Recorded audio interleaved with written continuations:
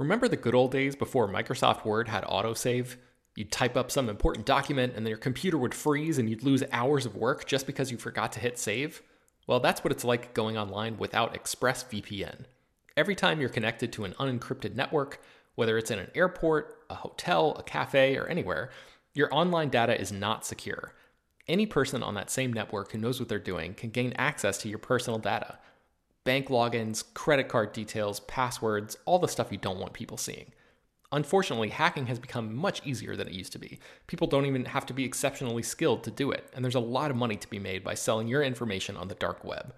ExpressVPN stops hackers from stealing your data by creating a secure, encrypted tunnel between your device and the internet.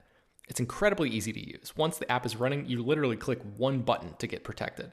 And it works on your phone, laptop, tablet, and more, so you can stay protected on the go. I've been using ExpressVPN for a little while now, and I can rest easy knowing my info is safe and secure. I've heard horror stories of people who've been hacked, and it sounds like a massive pain to try to get any resolution in the aftermath, so I am not interested in finding out what that process is like. Secure your online data today by visiting expressvpn.com/film. That's expressvpn.com//film. And you can get an extra 3 months free. expressvpn.com//film. Hello, everyone, and welcome to Slash Film Daily for Monday, January 3rd, 2022. On today's episode, we're going to talk about some film news, including Spider-Man No Way Home, spoilers, and the box office. This is Slash Film editorial director Peter Sciretta. And joining me on today's podcast is Slash Film news writer Ryan Scott. Happy New Year, folks. I'm back again. And we totally didn't record that intro 3 times because I apparently have forgotten how to podcast in 2022. I don't know what this wee crap you're talking about is. I didn't have a whole lot to do with that, sir. Yeah, that was just me. But yeah, Happy New Year to everybody out there. This is the first episode of the new year, and it's going to take a little bit for me to, the 2022. I'm so used to saying 2021. But, new year, same news. We're here on a Monday talking about box office again. We're going to talk about spoilers a little bit later, but let's start things off with the box office. And there's no spoilers here other than, Spider-Man making money. So, Ryan, tell us about it. Yeah, again, same thing we're talking about the past few weeks. New Year's box office was very kind to Spider-Man No Way Home. It only dropped 37%, well, almost 38%, but it made $52.7 million in its third weekend domestically. And that would be like an excellent number on the COVID curve for almost any other movie in its opening weekend. Especially this year. It would probably be in the top 10 of this year, Yeah, right? It would be insane. So right now, worldwide, it is sitting at $1.37 billion. And the big thing is that puts it past Black Panther, which means it is now the biggest MCU movie that does not have Avengers in the title. It is above every other MCU movie after 3 weeks that does not have Avengers in its title. There is not a single MCU movie that has made more money. So that is That is crazy. That is absolutely nuts. And especially when you consider, they didn't really put the spoilers in the marketing. Look, a lot of people are smart and people knew what was coming, but it wasn't out there on Front Street. So, that's a pretty big deal. Well, as I said in a past episode, I think that's mainly what drove people to theaters in the opening weekends is, people wanted to see, is it true? I don't want to be spoiled. I need to be there. Yeah. But people are coming back because it's a feel good movie. I saw it again last week. I saw it for a second time last week, and man, oh man, that third act of that movie is just some satisfying stuff. It is a good time. But yeah, so other than that, really what you're going to wind up with probably is Spider-Man No Way Home. A lot of estimates have it around the $1.75 billion finishing its run. So if it gets around that point, it would end up in the number 6 spot all time, just above Jurassic World, which made like $1.6 billion. And it would essentially only be behind the $2 billion club. Because then above there in the top 5, you get to Avengers Infinity War, in $2 billion range. But, that's just incredible. So, that's the big story this weekend. But so is there no way that it'll cross the $2 billion mark? I know, like, this isn't like a few weeks ago when I was hesitant to say that it was going to make 100 million open weekend. I don't think it has enough gas left in the tank. I think the only way that happens right now, it hasn't secured a release date in China for sure yet. And honestly, Marvel movies are not like always as big in China, so even if it did, I don't know. It could get close. But I think 2 would be, even with how well it's done, I think 2 would be just a small stretch in my mind. But, you know. I'm wondering what are the upcoming film releases, because usually, you know, the early part of the year is all the like award contenders. Yeah, you know. so this upcoming week we have the 355, which was that action flick that was delayed last year, directed by Simon Kinberg with Jessica Chastain in it. And then the following week you already start getting into bigger movies with the new Scream coming out. And then January 28th you get Morbius. So January's not totally devoid of big stuff. Do you think there's a chance that on January 28th, when Morbius comes out, that Spider-Man No Way Home beats it for the weekend box office? No, not a chance. Okay. No. That would be funny. I mean, look, I recently posted a thing on /film last week heading into the new year about the biggest box office gambles heading into this year, and I listed Morbius because, you know, yes, it's in the same universe as Venom, yes, it's another Marvel movie, but we're talking about a much lesser known character, heavily delayed, released in January, no idea what that movie's gonna do. And I mean it, I don't know. There are times where I could take a good guess. Morbius, I think, could do anything from like 15 million to like another 75-80 million. I have no idea. But if it's doing 15 million, wouldn't that mean Spider-Man No Way Home's probably going to beat it that weekend? I think by the time you get another 3-4 weeks out, I don't know about that. Because you're cutting it by 30% and then 30%. Yeah, I mean, I think it would be a tough. Plus, then not only that 15 million that Morbius makes, you're still kind of taking away from the rest of the pot. You know what I mean? Like I think it might be closer than some would have suspected, but I don't know. And truth be told, yeah. I think Morbius will make a little more than 15 million, but really I really don't have any idea. You know, Venom was pretty critic proof, okay, so I don't even know if the reviews. Oh, go ahead. I'm sorry. Yeah, we don't think it's gonna come close to Infinity War. So it's not going to overtake Infinity War. No, so it'll probably 6 all time is what I figure it'll end up at. I mean, that's not bad at all. So one last point I'll make is that the Disney-Sony deal that allows for Spider-Man to exist in the MCU, as I understand it, Disney gets about 25% of the box office from these standalone movies. So if you look at, let's say it finishes at 1.6 billion, Disney stands to make about as much at the box office from 25% of this movie as they did with like Shang-Chi or Eternals overall.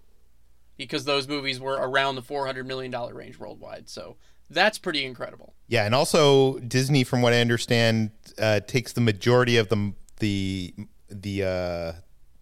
merchandising. Yeah, that I'm a little less clear on, but because I know for a while Disney was really being crappy about, like with the X-Men and Fantastic Four, they didn't really have many X-Men and Fantastic Four titles in the comics, while Fox owned the rights because they were just being grouchy about it.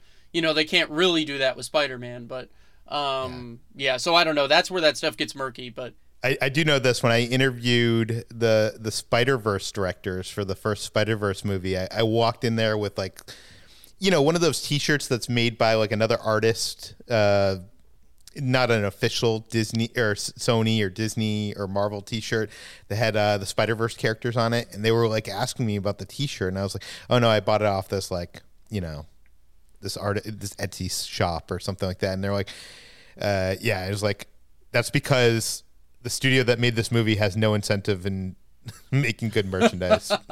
So they literally said it out.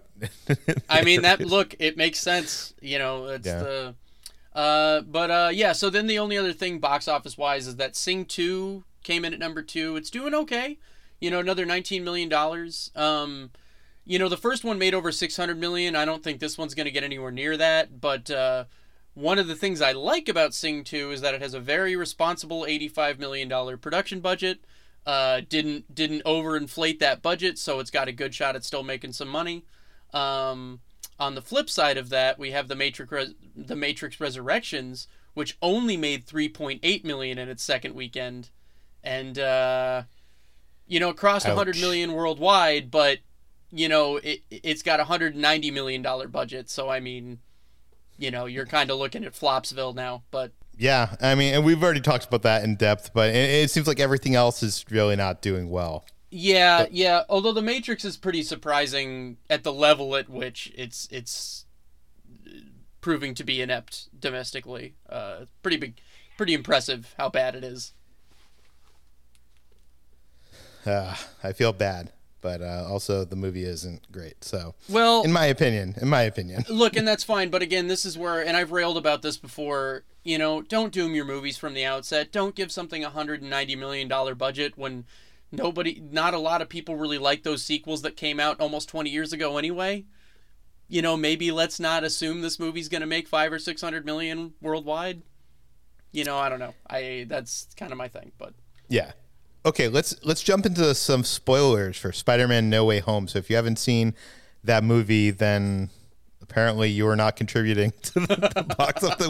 It seems like everybody's seen this movie, but if you haven't seen this movie, you want to tune out now and maybe save the rest of the podcast for after you've seen the movie. And now that has been said, we're moving into spoilers.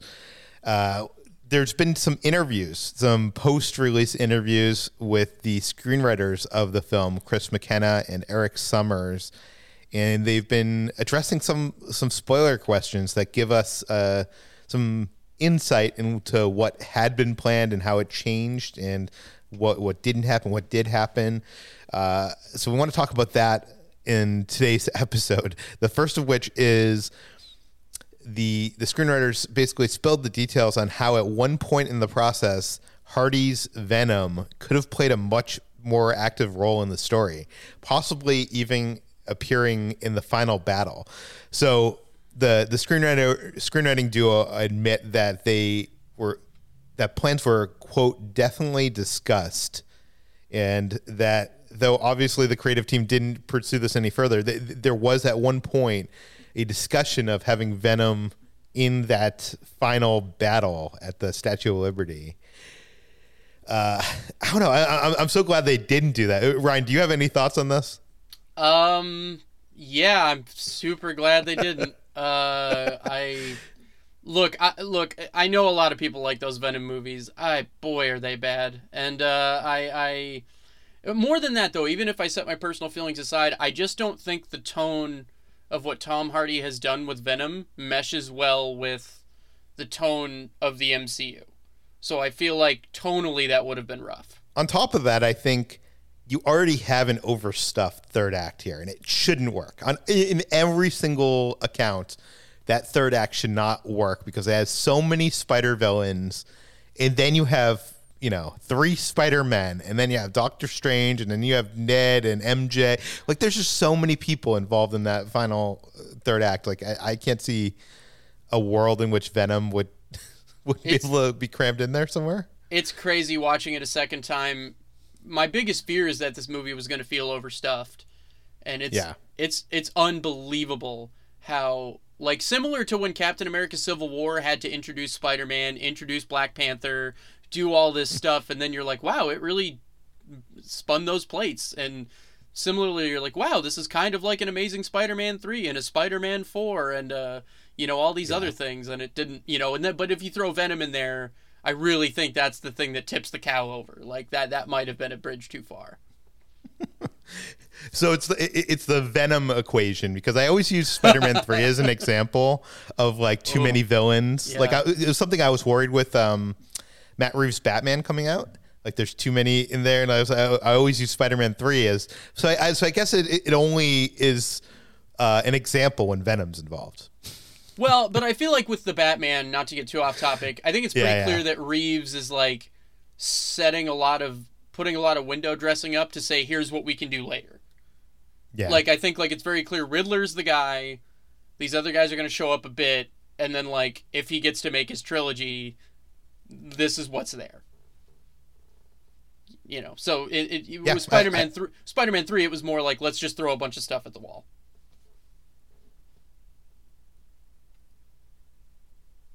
Yeah. I think you're right. So I guess one of the big questions is, will we ever see Tom Holland's Spider-Man face up against Tom Hardy's Venom? What do you think? Face up against? That's a very specific question. Or face off against, go head to head. Fight him? No. Yes. I believe... Be in the same movie in an interactive way, and not that like he's just in a end credit scene is what I'm basically saying. Yes, so I think like if you're gonna get a guy to fight him, you're gonna get Andrew Garfield. I think the internet's gonna be right about that, and I think it would be Andrew Garfield Spider-Man fighting Tom Hardy's Venom. I like that theory a lot, but what about Tom Holland's Spider-Man is what I'm saying. As I've discussed a few weeks, is that I think that Sony has a bigger plan here with all of the Spider-Mans and all of their stuff. I think if you do end up getting that live-action Spider-Verse movie that I believe we might get at some point, I think then you'd see Tom Hardy's Venom as maybe more of an ally, like a reluctant ally fighting whatever the bigger threat is. That would be my best guess. See, my cliched, what I'm imagining is it's being set up as like Spider-Man versus Venom, but then it turns out there's a bigger threat and they got to team together. That's exactly what'll happen in that third Venom movie, like if they bring Andrew Garfield in. So, but then Venom is set up as like a loose ally for whenever that bigger crossover happens. Okay, let's talk about some other stuff that was said in this interview, including possibly there was another Marvel character that was going to bring in the Spider-Man at the end of the movie. Do you want to tell us about that? Yeah, they were really unspecific about it, but like Chris McKenna and Eric Summers were like, because as we know in the movie, Ned Leeds, who in the comics is like ends up becoming Hobgoblin, instead ends up getting magical powers in Spider-Man No Way Home. And he's the one who kind of brings in Toby and Andrew in a very key scene in the movie after stealing Doctor Strange's sling ring. Well, the screenwriters very unspecifically said that it was potentially going to be another character to introduce the other Spider-Men, and it was going to come earlier in the movie just after Aunt May's death. Beyond that, we're kind of left to hopelessly speculate. Yeah, and they even admit it would be like a Deus Ex Machina kind of scenario, and it was not good, and they kind of like came to this spot of coming up with this Ned Leeds thing. I think the most interesting thing to me here is that they very purposely do not tell you who the character would be. Like, I think if it was Doctor Strange seems like the most obvious person to me. Wouldn't they just say Doctor Strange came in? Yeah, I think if it was Doctor Strange, they would have just said it. Beyond that, I just don't know. Like, this is one of those ones that caught me where, like, normally I've got a theory or two. This one I really don't know. Like, Wong is the only other guy that makes sense. I mean, they do set up Wong. He's the new Sorcerer Supreme. Yeah. Him coming in to save the day. That was Ben's pick, who wrote the story for Slashfilm.com. Yeah. Some of the other things he mentioned was Eddie Brock or Norman Osborn found them while going around the city, cruising around in a Green Goblin glider. I don't think that's the case, especially on where this movie goes in the third act. You kind of need Norman Osborn to be doing something else. So I don't know. I can't imagine it was like some kind of other big surprise character, right? Like, no, because that would probably have come out by now, like on some level. Again, Wong, if I had to guess, I'd say Wong, I guess, but Wong seems to be busy doing God knows what right now. Like, that's what's interesting to me is like, what the hell is Wong up to? Because he keeps just like peacing out, and like, we see him a little bit in Shang-Chi getting his Fight Club on, and then like we see him like piecing out during all this Doctor Strange stuff. Like, he's up to something. Oh, you think that's purposeful? I just thought that was like a funny kind of way of handling everything. No, I think he's up to something. Okay. I think Wong's up to something. I don't know what, but he's up to something. Well, maybe we'll find out in Doctor Strange and the Multiverse of Madness.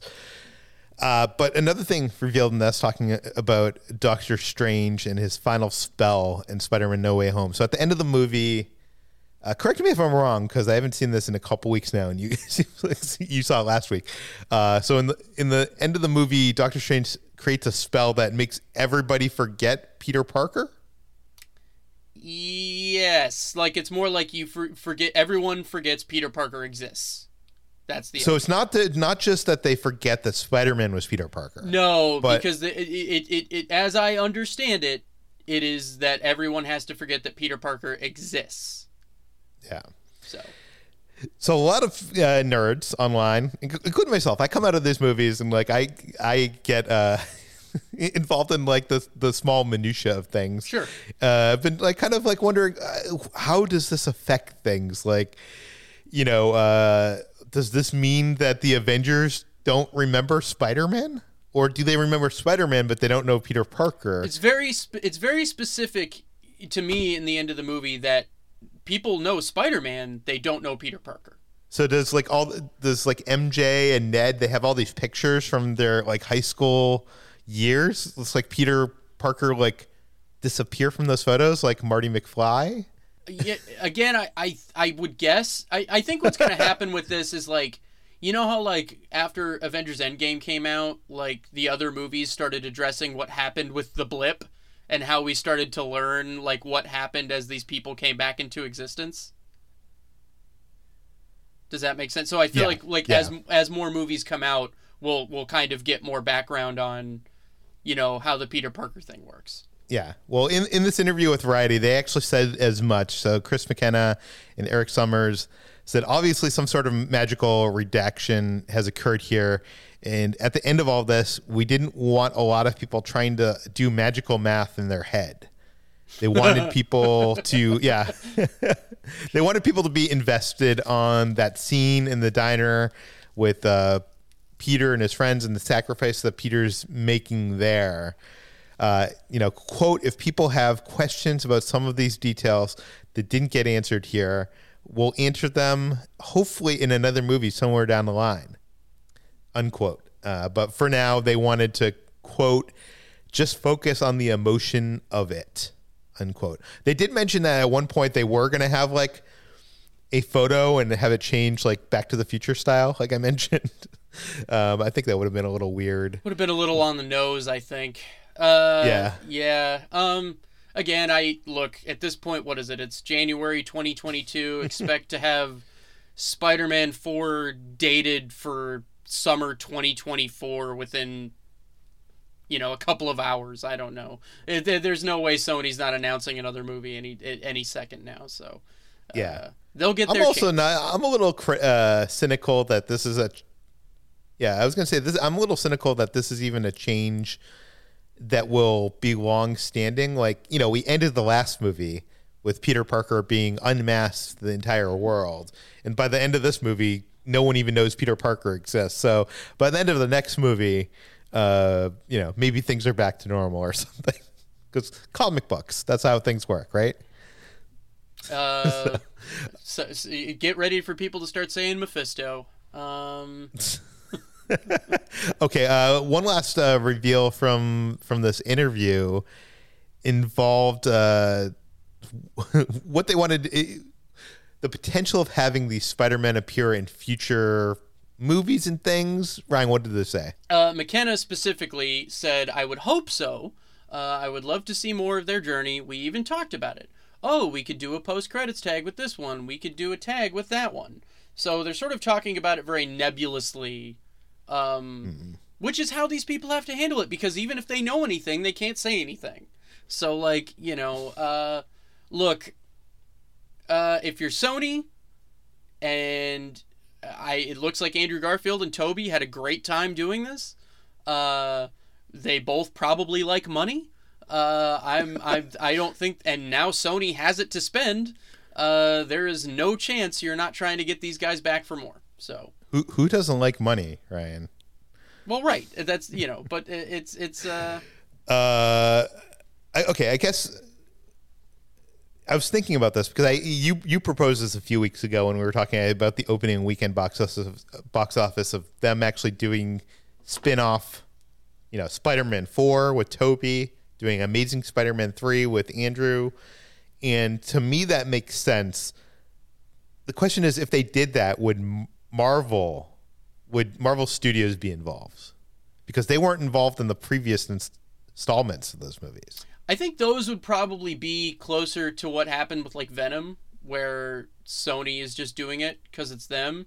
Although I have to imagine at this point that the relationship between Amy Pascal and Feige's pretty good, that they might they might exchange some ideas, but I don't think officially Marvel Studios would be involved. No.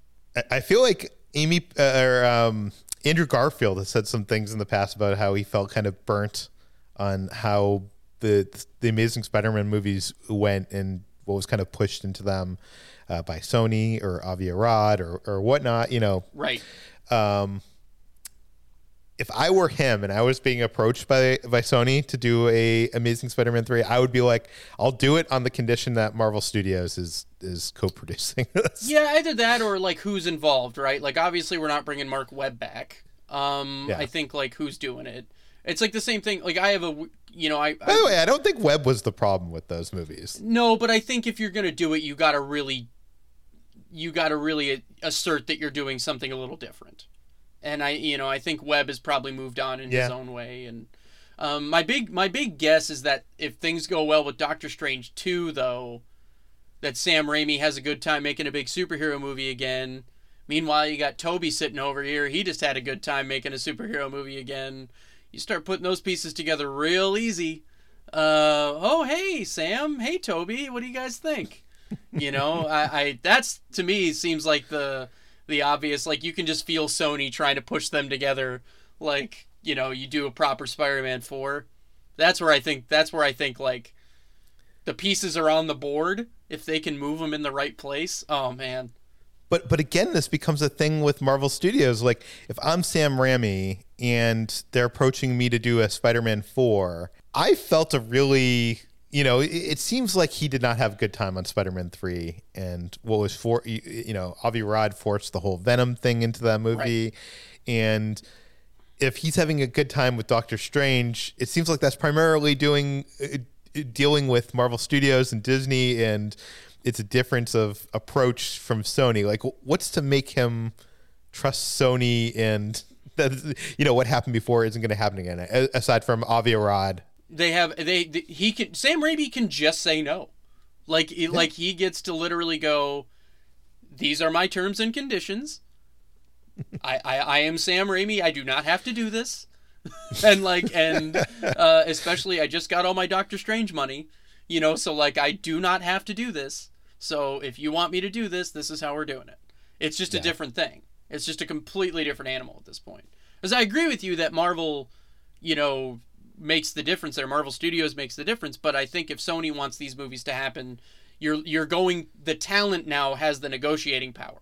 They're not just a cog in the machine, because it's these people that get the audience interested. So yeah, for sure. Okay, that does it for today's show. You can find more of all of our work at slashfilm.com. You can find this podcast on Apple, Google, Overcast, Spotify, all the popular podcast apps.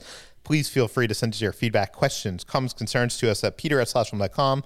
And please head on over to Apple Podcasts and review this podcast. Tell your friends, spread the word, and we'll see you tomorrow.